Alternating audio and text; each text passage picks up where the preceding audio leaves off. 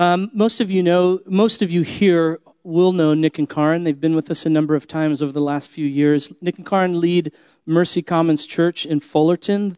They're a part of our Advance partnership that Capital City Church is a part of. It's moments like these that the reality of partnership obviously is much more apparent. But I just want to, before you all, say how blessed Shannon and I have been through your friendship over these last few years of just the wisdom, the joy, the fun, but really just the stability that you guys are. And so for this church, we just want to receive you today in all that the Lord has for us, but really as friends, and also just looking forward to the voice that the Lord would speak through you to us. So I just asked Karen to just welcome us and give us a greeting from Mercy Commons. Good morning. I do bring greetings to you from Mercy Commons. They hold you dearly in their hearts and pray for you often. Matt and Shannon have come down and just been a blessing to us and spurred us on. And so there is personal connection and tenderness in their hearts, our hearts for you. And so just as I was kind of praying for you guys, I just asked God, if there was anything to just spur you on. Oh my gracious. Sorry, when you get... No, not anymore, it's gone. When you get old, you have to wear glasses, and it just complicates matters because you can't see and, My eyes would tell a different story, Ricardo. When he's in trouble, he's Ricardo. So I was just reminded of Moses when he is appealing to the Lord on behalf of the people in Exodus. And he says to the Lord, please show me your ways that I may know you. And then, God, please show me your glory. And God says to him, okay, I'll make my goodness pass before you, but I have to hide you in the cleft of the rock, and you'll see my back. And then the Lord passes before him, and he declares who he is.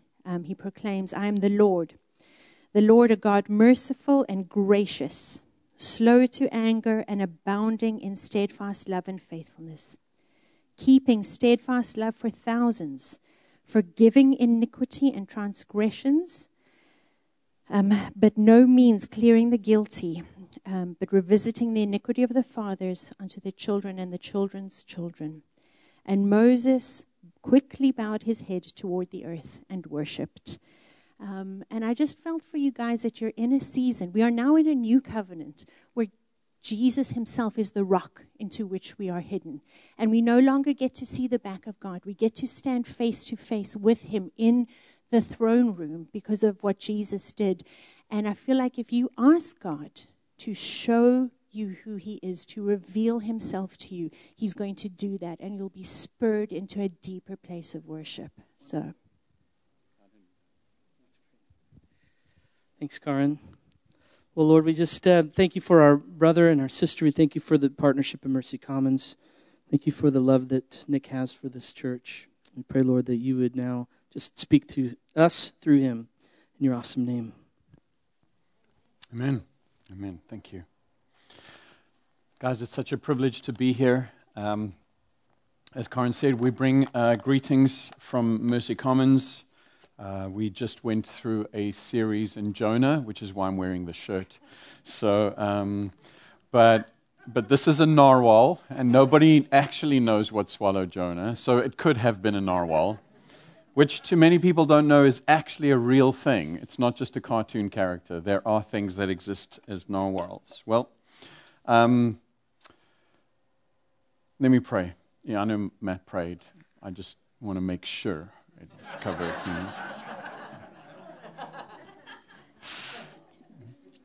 Jesus, every time we open our mouths in prayer, it is a declaration of dependence on you and your Spirit. We are not ashamed to say that we're a needy people. We're not ashamed to say that when and as often as we need to, we ask for help and you meet us. And I want to pray this morning that you would show us the face of Jesus.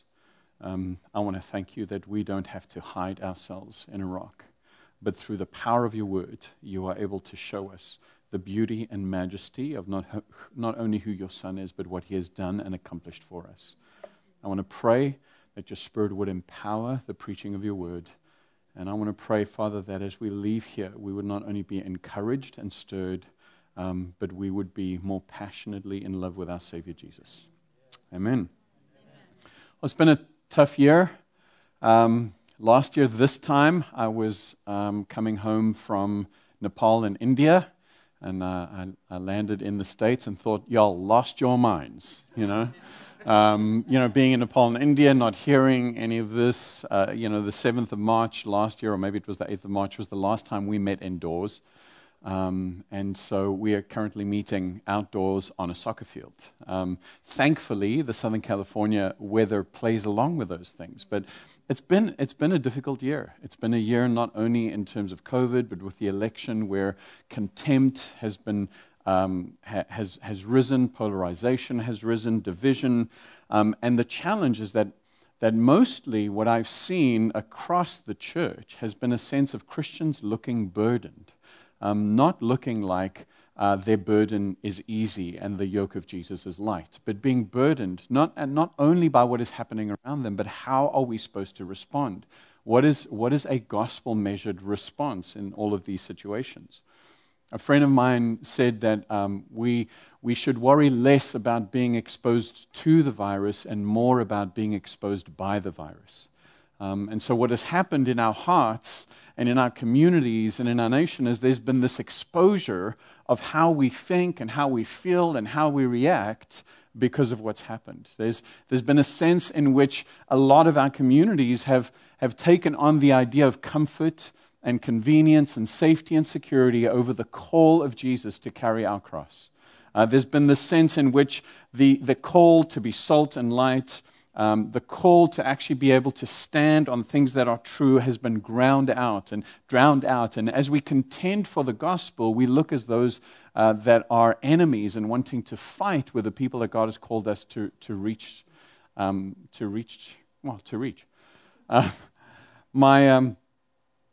My prayer as I was praying for Capital City was when I think of you guys, and when Matt has boasted, and he has, as he should, about the kind of faith community you've been, I think of really two things. I think of a community that has contended for the purity of the gospel. And I want to commend you for that. And I also think of a community that wants to pursue what it looks like to walk by the Spirit. And those two things are so precious. And those two things are so important. And so when I think of those two things, what does it look like to contend for the purity of the gospel? What does it look like to live by the Spirit? I think automatically of Paul's letter to the Galatians. And if you're familiar with Paul's letter to the Galatians, it's one of his more terse and robust letters. Usually Paul starts with what we call the prayer of praise. And Paul talks about the beauty of Jesus and the wonder of salvation. And he talks in glowing terms about that. Like in Ephesians, it's almost the entire chapter that's like that. But right in the middle of Galatians, he says, I marvel that you are so quickly leaving the purity of the gospel. He just heads right in there. And so when I think of Capital City, this is not a message of correction. This is more a message of reminder, because for us, Mercy Commons, what our partnership has produced in us is these two things. We want to be a community that guards the purity of the gospel, and we want to be a community that lives by the power of the Spirit. So how do we intentionally help each other? How do we help each other while at the same time understand that there are certain things, certain responsibilities that are simply ours and ours alone? There's the sense in which God has called us to an individual faith, but God has also called us to a corporate faith. Jesus' church functions better when we function interdependently as a body, but dependent on the Holy Spirit, founded on the sacrifice of Jesus Christ and empowered by the Spirit for the glory of God the Father. So how do we do that? Because throughout Scripture, there's a sense in which God calls us as individuals to a certain group of activities and means of grace, whereas he also calls us as a body to do certain things. And so that's why I want to talk out of Galatians 6. And so we're going to be reading Galatians 6, verses 1 to 10. I'm going to be reading out of the New King James Version. Brethren, I like that. Maybe I should start calling brethren. Brethren, if a man is overtaken in any trespass, you who are spiritual, restore such a one in a spirit of gentleness, considering yourself, lest you also be tempted. Bear one another's burdens, and so fulfill the law of Christ. For if anyone thinks himself to be something when he is nothing, he deceives himself. But let each one examine his own work, and then he will have rejoicing in himself alone, and not in another. For each one shall bear his own load. Let him who is taught the word share in all good things with him who teaches. Do not be deceived. God is not mocked. For whatever a man sows, that he will also reap. For he who sows to his flesh will of the flesh reap corruption, but he who sows of the Spirit will of the Spirit reap everlasting life. And let us not grow weary while doing good, for in due season we shall reap if we do not lose heart. Therefore, as we have opportunity, let us do good to all, especially to those who are of the household of faith. I think one of the first things we've got to look at is the apparent contradiction in this portion of Scripture. Verse 2 says, bear one another's burdens. And that word burden is vari. It's the Greek word for a heavy, crushing weight. It's more than a man can carry without help. And so verse 4 says, but let each one examine his own work, and then he will have rejoicing in himself alone and not in another, for each one shall bear his own load. And one of the ways that we can make sense of this apparent contradiction is that we need to define what a burden and a load is. And so this morning, what I'm talking about is the loads that we bear and the burdens that we share, because those two words are significantly different. And the word that is used in verse 5 for load is literally a backpack. So this is a photon, a load, a backpack. This is designed for one person to carry.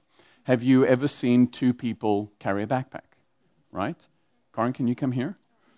So this is designed specifically. You have to stand here. We're messing with Mario, so we'll do that.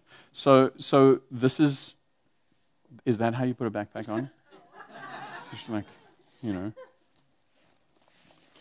Now, if I were to help Karen and like just walk around, you can go this way. And now, this looks ridiculous, right? Why does it look ridiculous? Because this was not designed to be carried by two people. This was designed to be carried by one person.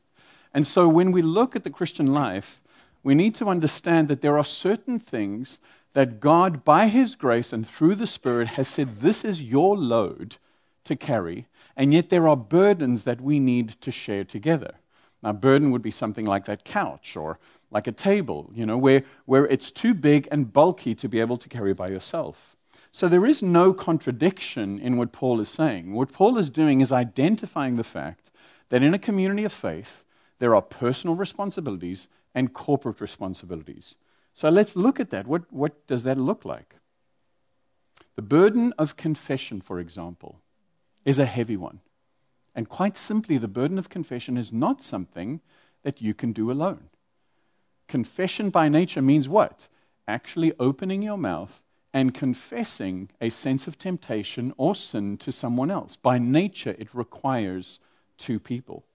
The burden of confession would be one. What is Paul talking about here in verse 1 where he's talking about failure? He's talking about spiritual failure. Brethren, if a man is overtaken in any trespass or sin, you who are spiritual, restore such a man. The burden being referred to here is a sense of like, this could be temptation, it could be actual failure. But what I love about this is Paul continues, and he says, if a man is overtaken in any trespass, you who are spiritual, restore such a one in a spirit of gentleness, looking to yourself, considering yourself, lest you also be tempted. A word overtaken is also important there. One of the challenges that we have as leaders, but one of the challenges we all have as a community of faith, is discerning two things. One, is this a load or a burden? And number two, is this person being overtaken by sin? Or is this person running towards sin? Do you understand what overtaken is? Overtaken is I'm running this way, and someone comes from behind me and overtakes me. So what Paul is saying to the Galatian church is be careful, because in your Christian walk, you will find people that are trying to walk towards Jesus, trying to do what He's called them to do, and sin will overtake them. there is a way in which you restore such people, and it's with a spirit of gentleness. Now, the Bible is full of what it means to confess, full of what it means when you've sinned, how you are restored. What Paul is saying in this instance is there is a difference between someone who is being overtaken by sin and someone that is pursuing sin. So, for example, if you fail, if you, for example, have a difficulty with pornography, and you fail, and you confess your sin to someone, and there's a sense in which those men or those ladies are able to gather around you, pray for you, forgive you. And let me say this about forgiveness. When someone confesses something to you, please don't say it's okay. It's not okay. But what you can say is, it's not okay, but I forgive you, and Jesus forgives you. And let's start from here. Because if someone confesses anything to you and you say it's okay, the power of that repentance is broken, because ultimately, Jesus didn't die for things that were okay. Jesus died for our rebellion and autonomy against God, which was not okay. But he said, in spite of that, I'm going to release you through my blood, and ultimately you're going to receive freedom. What we hear from Jesus all the time is, Nick, that's not okay, but I forgive you, and I love you. Make sense? So we need to avoid the sense of spiritual superiority. Paul tells us to do that. We need to avoid the sense of that's okay, don't worry about it, it was fine. And we need to be able, as a covenant community, to identify the difference between a burden and a load, because that requires a different posture. So maybe some of the things that we need to answer is, why are we burdened? So when Paul talks about the fact that we are burdened, why are some of the reasons that we are burdened? Why could I be overtaken by sin? And I think one of the more important reasons that we could be burdened is because we don't necessarily believe that God is good. Psalm 38, verse 4 and 5 says this, "For my iniquities have gone over my head. Like a heavy burden, they are too heavy for me." Listen to this. "My wounds are foul and festering because of my foolishness." And let me tell you, that is a visceral psalm, if you continue to read that, about how heavy this writer feels with regards to the sin that he is experiencing. Oftentimes there's a sense in which we feel that the lack of my goodness, I am not good. So my sin and my regret and my guilt has covered over, and because of the sin that I've committed, I'm forgetting that there is grace available to me. I'm suffering the pain of wrong choices and sin, the consequences of decisions that I've made. Or I'm suffering the shame and pain of sin that was committed against me. O wretched man that I am. Sometimes I feel like that, what Paul is writing. I know the life, Jesus, that you've called me to live. I know that I've been empowered by the Spirit. I know that I'm able to do this, and yet there seems to be this constant battle, and I'm constantly failing. Like a heavy burden, they are too heavy for me. And sometimes we just are burdened with a sense of the fact that I'm not good. Well, the good news is this. Sometimes we try and prove to God that we are good.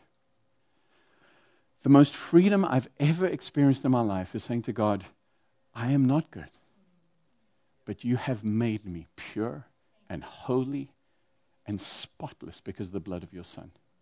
And because of that, I stand in the forgiveness of Jesus.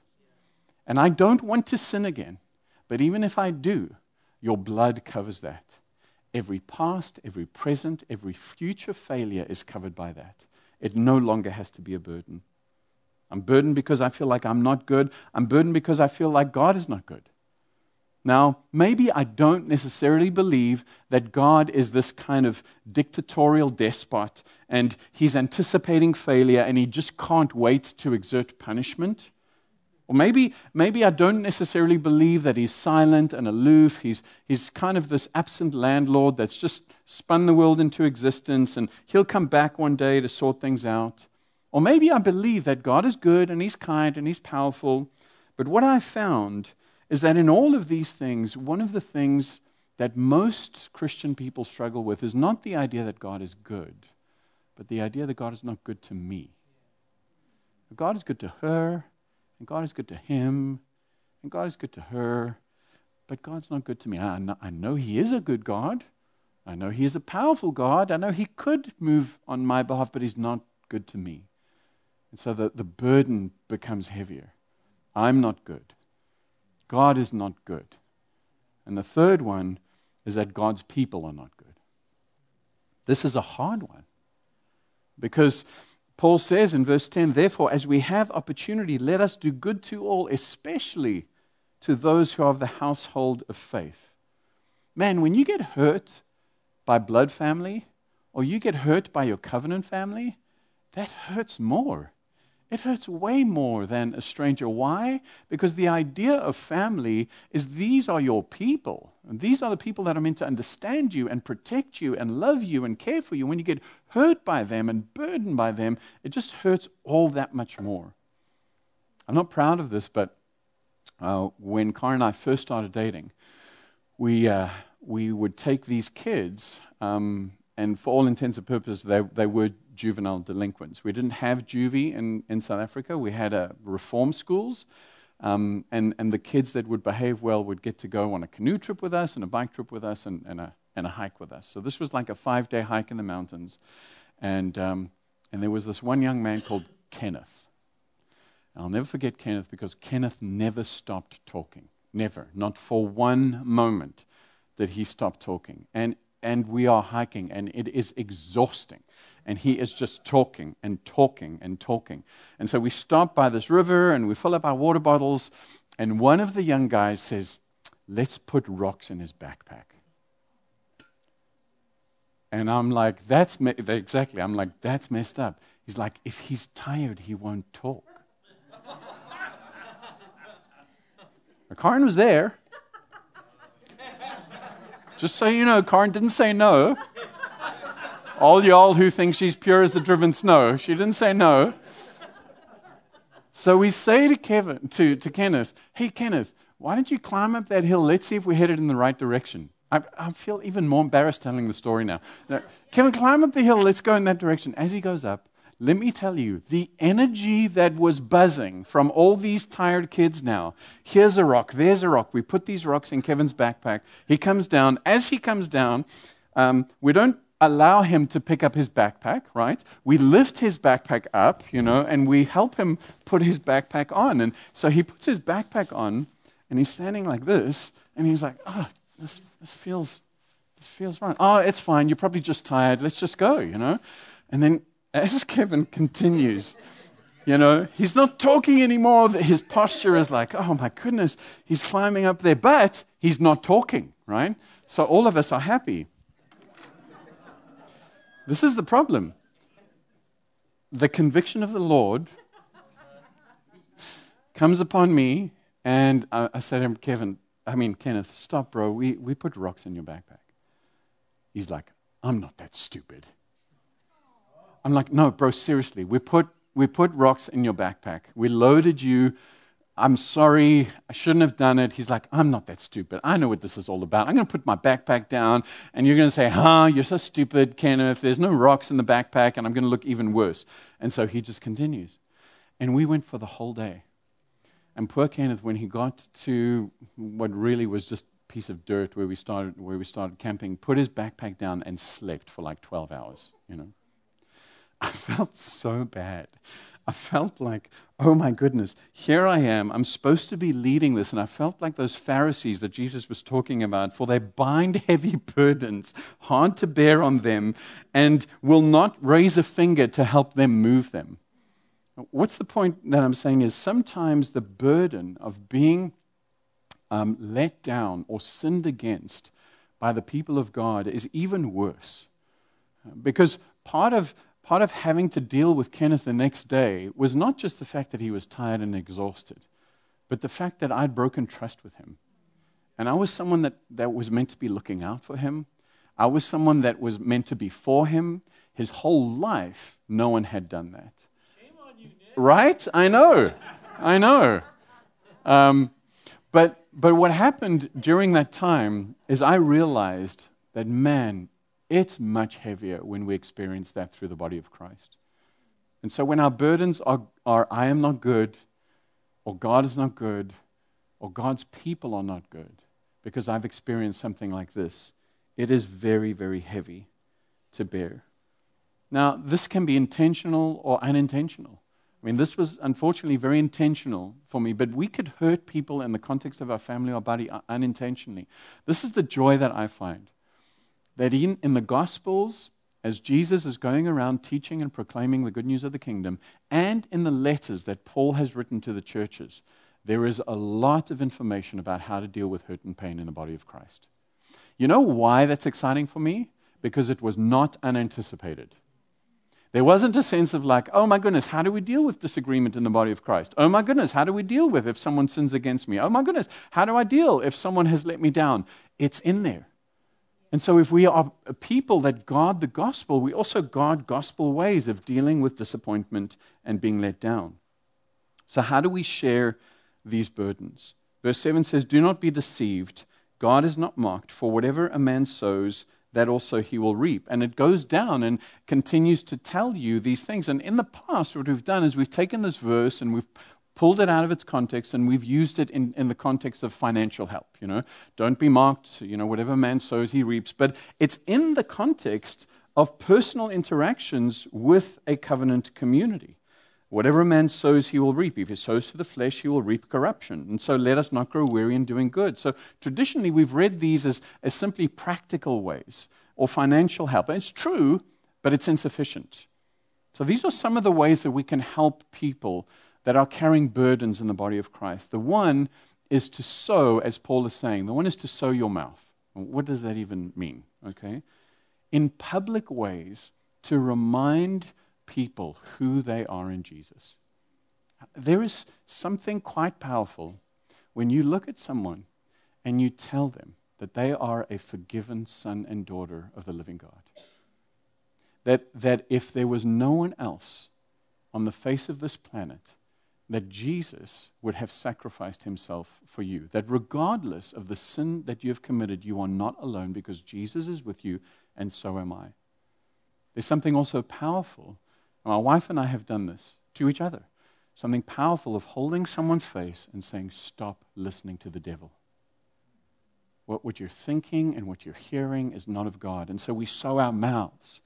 Worship. Guys, worship is one of the most powerful ways that we can sow with our mouths. Why? Worship is one of the most sublime experiences for me because when I look around in our community and I see men and women, and as a pastor, I know what they're going through. And I know that it is the anniversary of one of the people in our community, the death of their spouse. It's the anniversary of the death of their spouse. She's been alone for ages. And she has her hands raised to Jesus, and she is singing about how good God is. Man, does that stir me? When I look around and I can see, and you do the same because you know each other. You look around and you know people's personal situations, and you see them just declaring, is he worthy? Yes, he is worthy. It shifts something in us. We sow our mouths privately when we pray for people. You guys have just gone through a series on prayer. And so one of the things that we do is we declare to one another, but we also privately pray. Why do we do this? Because we have one of two, generally speaking, we tend to go one way or another. When we're dealing with either conflict or sin in the body of Christ, we're either too quick to confront or we just enable it. And so what prayer does is it helps us to be able to have the wisdom to say, God, help me. I try and do this. God has said to me, if you're going to speak 10 minutes to that person, have you at least prayed half that amount of time to me? Maybe ask me what I think about it. I mean, and it hasn't been the sense of like, whoosh, yeah, I mean, I did. I felt embarrassed that God had to remind me. But it is one of those things. God, if I'm going to talk to someone about the way they're behaving, if I'm going to talk to someone about their choices, if I'm going to challenge someone about those kinds of things, I want to make sure that I've prayed to you. I want to make sure that your Holy Spirit has gone before. I want to make sure that you guard the unity of this church and the peace. That is one of the most important things I can do. And then, God, I need the wisdom to know how to speak these things. I need to know what to do. We can sow our active and passive presence. So how do we share burdens? We sow our mouths, but we also sow our active and passive presence. in verse 11 of that visceral Psalm 38, he says, "My loved ones and my friends stand aloof from my plague, and my relatives stand afar off." There is an underestimated power of presence, just silent presence. There have been times when my wife has just said, "Just sit with me." Now, that's mainly because I talk too much, but just sit with me, just be with me. I don't necessarily need you to pray for me. I don't need you to talk. I just need you to sit with me. There's an underestimated power to that, but there's also active presence. Verse 1, "Brethren, if a man is overtaken in a trespass or caught in a sin, you who are spiritual, restore such a one in a spirit of gentleness, considering yourself, lest you be tempted." And that word restore is the same word that is used to set a broken bone. It's also the same word that is used when we talk about mending nets. There is something that needs to be fixed here. You who are spiritual, restore someone. So when someone comes to confess, pray for him, pray for her. These are ways in which we can actually help carry the burden. We can be actively present. We can confess our sins one to another. Matt was telling me about a group that he has been leading, and it's been incredibly fruitful. And one of the things that the Bible tells us is confess your sins one to another. Now, the confession of a temptation is different to the confession of a failure, right? But when we confess temptation, what does that do? That's right. It opens the door for the rest of your body to be praying for you. So when you're tempted, confess that temptation so that your body can be praying for you, so that they can stand firm with you, so that they don't necessarily need to be able to restore or fix that broken net or that broken bone. But they're able to, by the grace of God, act proactively. When we saw our active presence, we are accountable with each other face to face. Now, there's something to be said for digital accountability, but let's be honest. There's nothing like standing face to face with someone and saying, "Rick, I have to tell you something. Kevin, I have to tell you something. This is hard." This is not the way the world operates. This is not the way the rest of communities, we just hide things, we pretend like everything is okay. And what Paul is saying is, if you want to be a community that guards the purity of the gospel, you want to be a community that lives by the power of the Spirit, this is what it looks like. Confess your sins one to another. We need to be those that are more interested in restoring than in blaming. I am a blame person. Because my thing is like, well, let's figure out what you did, and if you don't do that again, then it won't happen again. I'm not really the restoring kind, which is why I married Karen. So, for example, we'll come in my house and the blinds are broken. And my immediate thought is not to fix the blinds. My immediate thought is like, who did this? I need to find out who did this because I will feel better. Now, this is not what Paul is saying. What Paul is saying is our job is to restore such a one. Now, I'm not saying let's not look for patterns of behavior that are unhelpful. We do those things, but our initial response is, brother, sister, let me help restore you. Let me help you with this burden. Let me make sure that you don't feel condemnation so that the enemy cannot lie to you. Why do we need wisdom? We need wisdom to know whether this is a load or a burden. We've covered that. But we also need wisdom to know whether the suffering and the trial that this person is under, is this a suffering and a trial that is the purifying fire of God? Or is this because of their own stupidity and bad choices? I remember trying to help someone early on in my call as a pastor. And it just blew up in my face. I won't tell you the details, but it just completely blew up in my face. And I went to God and I'm like, God, how could you let this happen? I did what was right to do. And he said this to me, he said, Nick, who told you to snatch people out of the fire that I've started? That's why you burnt your hands. That's my fire. I'm doing that. And one of the questions we've got to ask when it comes to helping people with burdens and loads, the wisdom to actually go before God with a heart posture to say, God, I want to restore someone. I want to make sure that this person that is being overtaken by sin is not in a place where they are just weary and wanting to give up. One of the questions we've got to ask, God, is this a trial, a purifying trial that you have this person through that I can just sit with them and help? Because I don't want to put out a fire that God is using to purify their faith. Plus, I'm just going to burn my hands. The setting of a bone, the spiritual restoration, it has to be done delicately. Now, what he's saying here is not that it's only leaders that can do that. But there is a sense of you who are spiritual. There's a sense of maturity. There's a sense of knowing what you're doing. I've broken my collarbones multiple times. And when I was 5, I broke it and then cracked it. And so I had to go to the doctor. And in order to properly restore me, he had to put me on this table and he grabbed me by my shoulders and he had to break it again so that he could mend it. And so he put me down like that. And I mean, I clearly remember this. And he put me down and he just pushed hard, like bang. And then it snapped. And then he put me in one of those weird contraptions for like a couple of weeks where I had to walk like that. And he restored that. That was because I was 5. My bones were a whole lot easier to heal back then. In my 20s, when I broke my collarbone, I was in a car accident, and it started to mend like this. I was in the hospital for 2 days, and the orthopedic surgeon only came on the Tuesday. And so he said to me, well, we could just let it heal like that. I mean, you're not going to be a model or anything, so...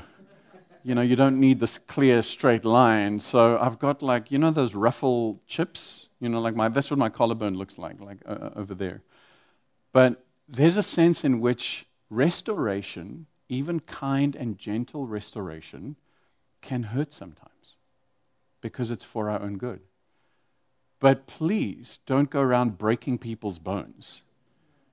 There needs to be a sense, like Paul says, you who are spiritual. And one of the things that you've got to discern in the context of this is when is it the right time for me to take this out of the context of the family of God and bring it to leadership and say, I need your help here. I don't know what to do. I've been trying things and I don't want to make things worse. So please, will you help me? The last way that we can help with burdens is that we sow our time, talents, and treasures. Now, this is clear. Let him who is taught in the word share in all good things with him who teaches. This is where I think sometimes leaders fall through the cracks. Because what Paul is saying, there is a sense of partnership in the one that teaches and the one that receives teaching. And in the context of caring for one another, what he's saying, let him who is taught in the word share in all good things. And in kind of my calling as a pastor, I've seen the sense that there is an assumption that your elders and leaders and life group leaders and children's ministry workers, they're good. Everything is fine. We don't necessarily need to worry about them. But there's very simple things that you can do that can make your leaders' lives simpler. Simple things. Someone dropped off some groceries at our house. Maybe you can call and take the kids out. Look, it's not dramatic. Karen came to me today and she said, hey, I've been thinking about this widow in our church, and I would love to just bless her with a photo shoot. Because her dad is 90-something, and he just went into the ER. I mean, that's simple, right? It's not very expensive.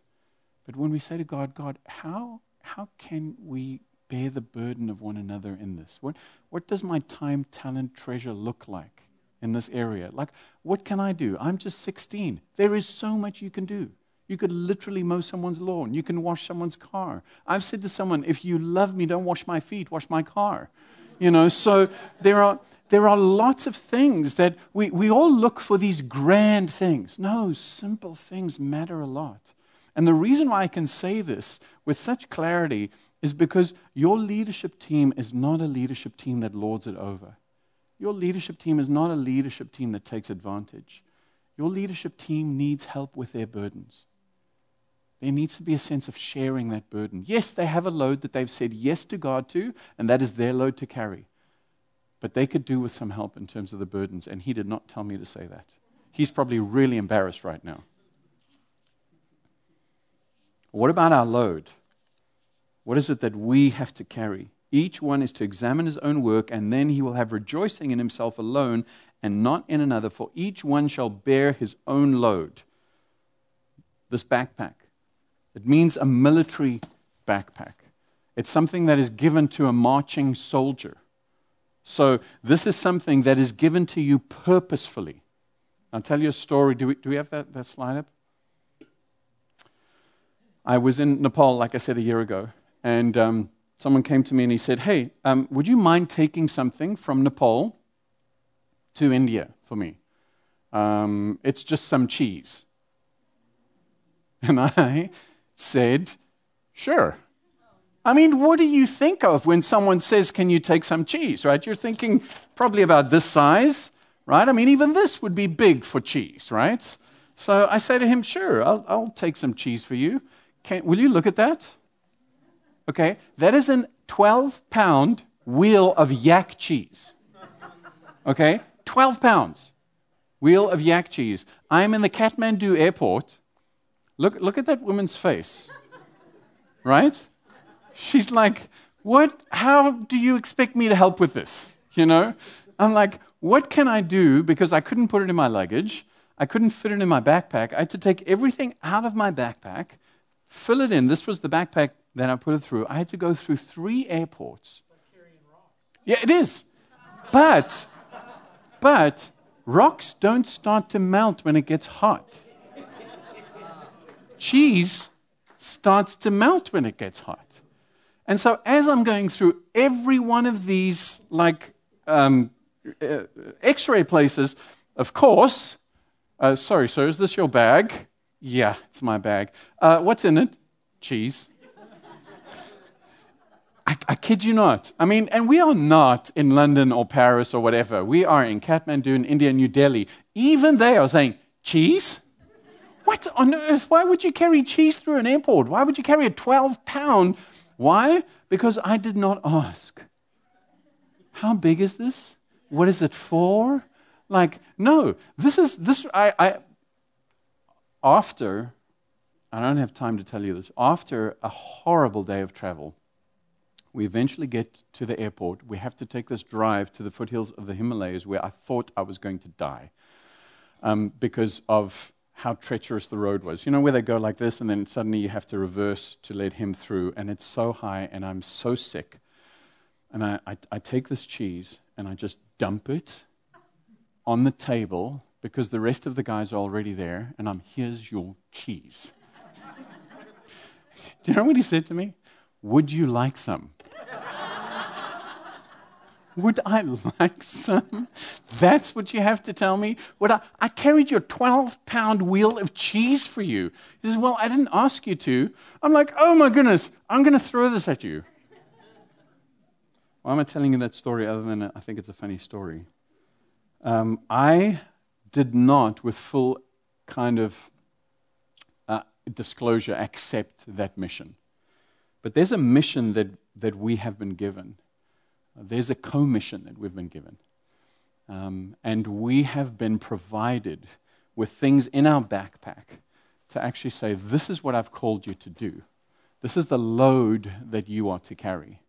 And so everyone's load is a little different. Everyone's backpack has maybe different tools and things in there, but there are things that are in every one of our backpacks. And one of the things that we have to carry on our own is our message. Every single one of us are heralds. It's not just Matt, that's the herald. Every single one of us have a message. Creation, fall, redemption, consummation. We were having dinner last night and we were talking about the upheaval that this year has been. And the anger and the bitterness and the disappointment in people. Why? Because there is this collective howl in the souls of people. Things are not the way they should be. We have the answer. We know the way that God created things was perfect. We know why things are broken because of the fall. We know why. There's a sense of hope that we can have in the redemption of Jesus Christ. And we know at the end, He will return to make all things good. We have a compelling message that's in our backpack. The message is not about an oppressed class of people and a powerful class of people. That's not the message. That is what is being transmitted through every narrative in the context of our nation, is there are the oppressed and there are the powerful. No. In Egypt, when God met His people, His issue was not the oppressed and the powerful. His issue was, how do I release you from the burden of sin? Everyone that was under the blood of the Lamb, Egyptian or Jewish, was passed over. Everyone. It wasn't about whether you were part of the oppressed class or whether you were part of the oppressor. It was, have you submitted to the blood of Jesus Christ? Because that is what brings you freedom out of the land of Egypt into the land of promise. And so that's our message. Our message is creation, fall, redemption, consummation. There is a God who will return to make all things well. What about our personal maturity? The means of grace that God has given us. We have a message. We have personal means of maturity. You guys have gone through the series on prayer.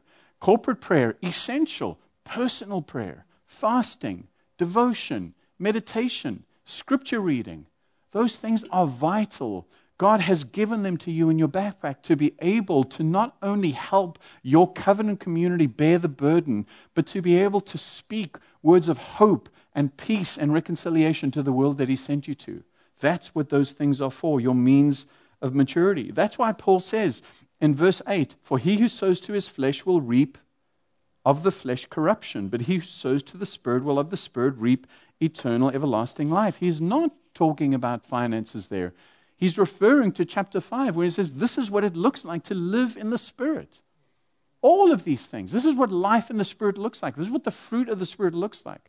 The fruit of the Spirit is tested in the law of Christ, where he says, because of the law of Christ. What's the law of Christ? Love God through loving people. That's the law of Christ. We have a mission and a means. Our mission is to make disciples. Our means is by whatever means necessary. Are you at home with your children? Those are your disciples. Are you at work? Do you have a hobby? What sphere of influence do you have to be able to fulfill the commission that God has given you? This same hiking trip, we had this massive pot. There were 15 of us. We had this massive cast iron pot. I don't know why it was cast iron. It was. It weighed a lot. And we used to call it burden. Who has burden? No one wanted to carry burden because it would like double your pack weight. And so I would end up carrying burden. And it would he didn't even fit in my backpack. We had to kind of strap him to the back of the backpack. And when things got like really intense and we were going really high and Karen would hold on to, now some of you are way too young to remember backpacks with external frames. Okay, so there's an external frame and there's like a loop at the back for your, Well, what Karen would do is just hold on to that loop, which was not meant for human travel.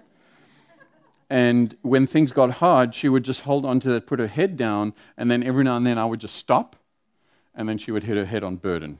She would be like, donk, Do you know why that never got heavy for me? And I was happy to carry it? Because at the end of the day, we'd make a meal for everyone in that. And if we didn't have this burden, if we didn't have this weight, if we didn't have a purpose for what we were carrying, we would start to resent it and we would throw it away. And that's what happens with us, where God has given us in our backpack for the commission, go out and make disciples. He's given us all these things, and we start to resent the weight of it because we're not using them. We're not using them for the purpose for which they were designed. And so just like bird in the pot, I was happy. I was happy to put bird in the pot on me because I knew that when we got to dinner, I'd be able to put bird in the pot on there, and we would all be filled. And so I want to ask you, is there a sense of resenting the backpack that God has given you, the weight and discomfort? Because if there is, there's a solution. The solution is not to let it go. The more we use it, the more grateful we are for it. The more vision and purpose we understand about what God has put in our backpack, actually the stronger we become. Let us not grow weary in doing good, for in due season we shall reap if we do not lose heart. Maybe this morning you're just weary. Maybe you're weary of helping others. Like, I help my kids, I help my husband. Who is helping me? Maybe you're weary because you're carrying the burden of unconfessed sin. It's a heavy burden. Maybe you need to confess to someone, pray so that you could be healed. Maybe you're weary because your military backpack is getting heavier and you don't have much to show for it. There isn't the sense of purpose that kind of rotates your life. I was at Chocolate Fish yesterday, and I was just spending some time doing some prep, and there was a group of young people talking about shame and guilt. They were talking about penance. One of them said to the other, "Do you know what penance is?" "Yeah, those are guys that rent your house." No, not tenants. Penance. Do you know what penance is? And they're like, "Yeah, that's a Catholic thing, right?" And I hear them try and explain what penance is, where isn't that where someone pays, where you do something wrong and then you pay, and then no, this is what someone said. It's when you do something wrong and you have to go through punishment for it to be okay. I'm like, wow. And then there's this other lady, she speaks up and she said, "Jesus took my penance. I don't have to pay any penance. Because the only thing I think of is that Jesus is the one that paid for the burden of my sin." And so I'm sitting there and I'm preparing this, and I so badly want to talk to them. But I don't think I had a mask, or I don't know what was going on. But I remember this scripture. 1 Peter 2, verse 24, it says, "He himself bore our sins in his own body on that tree." That word bore is the same as bear, burdens. He literally bore our sins in his own body on the tree, that we, having died to sin, might live for righteousness. By his stripes you were healed. For you all like sheep have gone astray, but have now returned to the shepherd and overseer of your souls. Let's pray.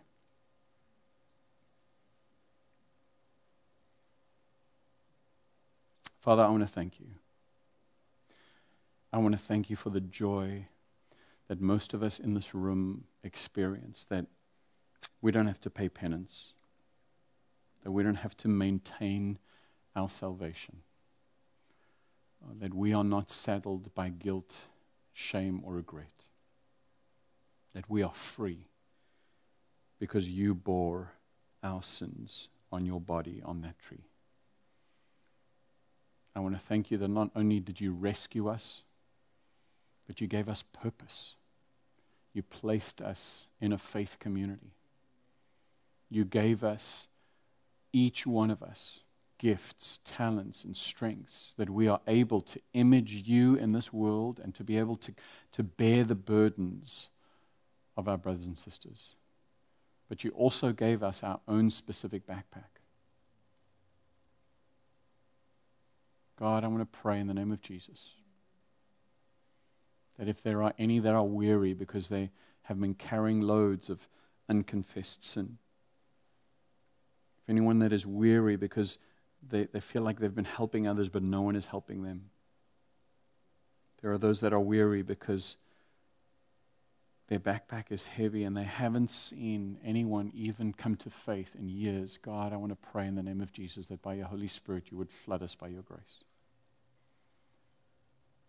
And I want to pray first and foremost that your Spirit would remind us that you took that burden off us. That you would remind us that Jesus' words were, "Come to me, those who are weary and heavy laden, and I will give you rest. Take my yoke upon you and learn from me, for my burden is easy. And I want to thank you that we know the reality that there is a yoke, there is a burden that we carry, but it is easier because we learn from you and you walk with us. And I want to thank you for the privilege of being part of a community that can help us with our burdens. And so, Jesus, I pray for my brothers and sisters, grace, faith, and strength. In Jesus' name and for your glory. Amen.